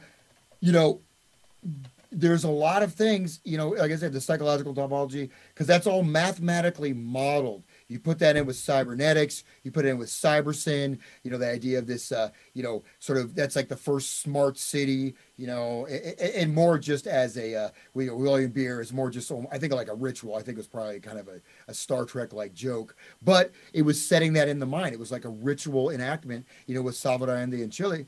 And then another side is that a lot of these people, you find that they're interested, they're part of types of occult groups or practices or whatever. Sometimes not publicly, but for example, the Illuminates of Thanateros, right? So this is like a kind of a secret society that's connected with chaos magic, with some people from even the Grateful Dead, but also William S. Burroughs. There's a lot. I won't get into all this, but there's a lot of these things that these people were involved in. What is it behind this? It's this desire to create the final, perfect, controlled world where those who believe they are the ascended masters, they are beyond God, right? They're using whether it's science, because science is just a new form of magic in a certain way, right? And whatever, I'm not saying this is real or not, but I'm just saying that this is what it started out with. And this goes back even to that thing. It's not even some of that, the Khilafat, which I talked about before, where there's this mirror image of the tree of life, right? The tree of death. Correct. And these are employed. This stuff is there. Look at all the numerology around Corona, blah, blah, blah. So all these things are being constantly enacted. And obviously they have some kind of symbolic resonance, but more importantly, they have ritual resonance for this unfolding of this system, which has been laid out, for hundreds, if not thousands of years as a dream that, even with the virtual reality, there's different stages. You have your kind of virtual 3D glasses, this has also been rolled out. This stuff from Jerry is like 1991, 92. You can imagine how crap the virtual reality stuff was. You've seen Larry, he puts them on, he's like, oh my God, I'm in ecstasy. It's just, total crap, because right. That's not even like, Tron, not even like Pac-Man level graphics. But all I'm saying is that it is all connected, but I think it's incumbent also to see in what ways we ourselves are influenced, or not even seeing that, just try to return to your base level in a positive way. I'm not talking like, hit rock bottom, end up in the gutter drinking scotch. Hey, Jan, can you give me If you're in the gutter, you wouldn't be drinking scotch, Hans. okay. You'd be drinking Night Train or some crap. Hey, Jan, So- can you give me $1? Yeah, can you get me a $120 bottle of 18-year-old scotch? Hey, so I wanted to speak directly to Gary Kelly in the audience here tonight, and he's brought up some points. He's arguing that shamanism is for the self-healment and blah, blah, blah, and he's also saying, he says, quote, I would say the opposite. Psychedelics actually was the spawn of the protest movement against the war and civil rights. That's actually incorrect.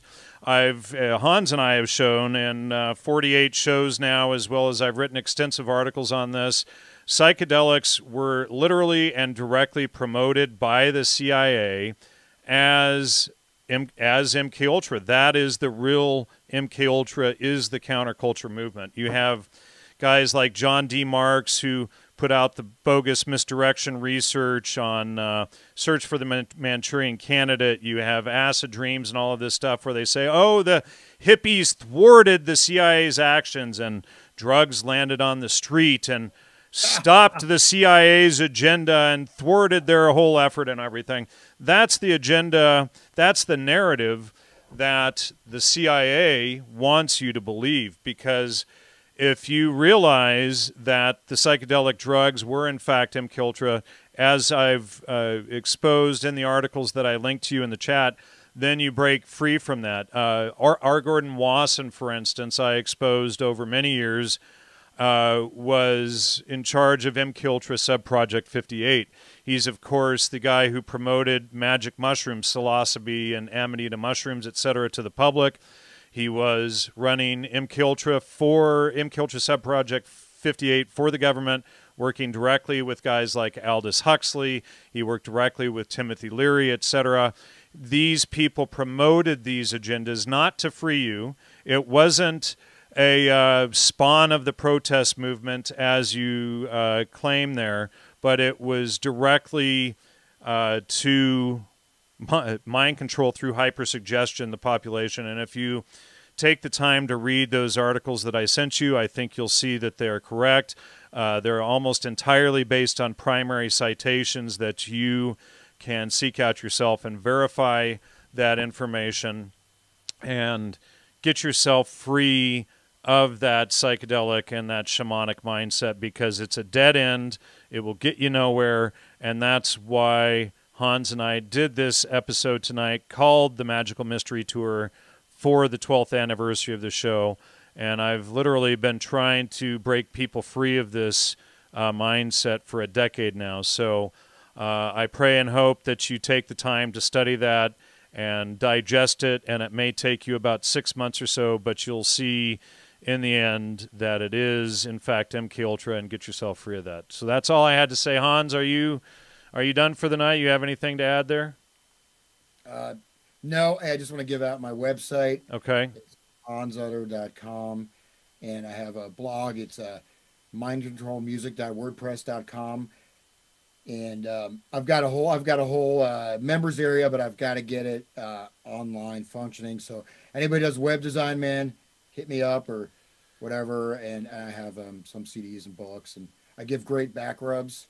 As long as you're blonde and under 25. No, I'm just kidding. He's actually, let Joe Biden sniff his ear and hair and stuff too. I'm kidding.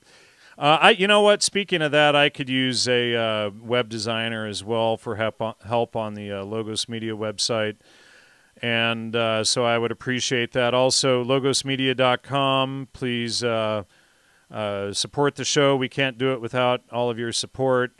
And please hit the like and subscribe. Please spread this episode. Thank you so much, everyone in the audience, for 12 years of tuning in. That's a long milestone. I never suspected I would still be doing this when I started this on October 28th, 2008. And when I started this show, I was actually in favor of psychedelics and all of this stuff, and we've done so much research over the years, including with Hans here, who's been on for a decade now, exposing how it was all false. So anyway, thank you, everybody. Good night. Thanks for tuning in. Again, please support the show, and see you next time. Hey, I just want to throw one thing out there. I want to read this. This is about 25-page passage. No, I'm just kidding. I want to say about shamanism, you're looking at something. So you're looking for a type of experience, right? Or you're looking for maybe a type of a grounding. So, you can go out in the woods. You can sit there and with your mind and body, just start to connect with nature. You can talk to trees. You can hug trees. That's okay. Nothing wrong with that. You can try to just imagine yourself as part of this living world and just connect with life as it is. That's a type of shamanism, at least as I would see it as the positive aspect. Connect with nature. Get the feeling of like what it's like being a raging lion or whatever. I mean, we can resonate with these things in nature. We can. But you don't need to go and do ayahuasca, and it was some, probably some, rapist or extremely evil, dark shaman in Peru. You don't need to take a drug that could potentially make you insane the rest of your life or get astral entities attached to your body and you end up possessed or whatever, or just become you're just looking for the next high. And that is the problem with psychedelics. You can use them. People have great experiences. You experience this higher state of consciousness. What's positive is a state of connection. You feel that. You occasionally, if you're not, at a rock show, you might have that experience a couple times, and then you spend time trying to get back to it, and you never do. And I liken it to, you want to go to, you want to go to Las Vegas, you want to go to Peru, and you watch a video about going to Peru. Oh, that looks really cool. Well, the psychedelic state, whatever it's showing you of your higher potentials, is like you watching it on a TV screen compared to you actually going there. But that means to get there, you have to get in great physical shape. It's not, you know what I mean? It's not, you're not trying to blow your mind. You're trying to become as grounded, as healthy, as, as emotionally strong, as honorable, as, compassionate person you can be. And so while you'll get a state out of it, this last thing here, one of the things that happens with psychedelic usage is, even if you don't have this thing of depersonalization, which really messes people up because it's really invisible, right? Many people suffer from this, and you call it perma-tripping, right? And it's something where you can live on the surface of normal life, but that's always going to be there unless you're able to go over it. But one of the basic effects of psychedelics is that it starts to separate you from your actual day-to-day life. It starts to create a schism. It starts to create two variegated sort of life worlds that go increasingly apart the more you want to keep taking LSD to continue your spiritual and healing journey. So you end up separating more and more of yourself from the real world. And eventually that can go into depersonalization or derealization, but it has a profound effect on your own psychic integration and your own ability to really develop to who and what you are. So, you could have a great trip and say, man, it changed my life. If you keep doing it, you're going to potentially destroy your life. But I think it also, unless you're strong enough to overcome it, can weaken certain things in your consciousness or mind. It can allow you to be influenced. It can also keep you locked into the past, right? How about all these people that keep listening to the same classic rock tunes? Oh. They're caught in this mind loop. That's which is a cybernetic systems theory. And it's potentially possible that the use of LSD was tied in with cybernetic systems to create these types of social movements and create these types of cognitive loops on an individual and mass scale that we're witnessing the fruition of them right now. And I wish everybody the best. Thank you so much, Jan. And I think it was a cool show. I think we covered a lot of information, and it was great how we're just able to, just connect a lot of stuff. And I think the work we did is still important because it's still relevant it's I think probably it's more relevant today than it probably was over the last decade when we put it out, you know? Yeah. And one last thing, so people don't call me a hater. I mean, when we did our first show, we were both into psychedelics, right? Right. Well, yeah. And look how, you know, Oh, wow, man. boy. Yeah. I can't even imagine that anymore. It's just such nonsense in hindsight. But anyway, to Gary and to everybody in the audience, please check out those articles on my website if you're still in doubt. Entheogens, What's in a Name? Is one of the main articles, The Untold History of Psychedelic Spirituality, Social Control, and the CIA, how they literally promoted psychedelic spirituality under the MK Ultra program. And then the other article is Spies in Academic Clothing, The Untold History of MK Ultra and the Counterculture, and how the intelligence community misleads the 99%. I'm also working on another article. I need to get it done. I've been working on it for way too long, but and then I'm going to shut up here and we'll go. But it's called Teonanacatl, and let me just pull that up here. Oh boy, Teonanacatl, Flesh of the Gods, Teonanacatl and the Aztec Mushroom Death Cult. And when you go back and you look at all the original Aztec citations that were published by Friar Sahuagin in the late 1500s, etc., and Diego Duran, etc., all of the original people that put the Aztec reports together, and you compared them to what people like Gordon Wasson and Professor Carl Ruck and these clowns promoted, you can see that they entirely distorted the original citations and took them out of context for this false CIA religion that they created. Even Maria Sabina herself came out against all of it and said that before Gordon Wasson, nobody used the drugs or the mushrooms to find God, that they were only to treat local sicknesses that the Mazatec suffered from. So anyway, I'm going to end it there, and once again, good night, thank you, and hopefully we'll see you next week. Take care. Bye-bye.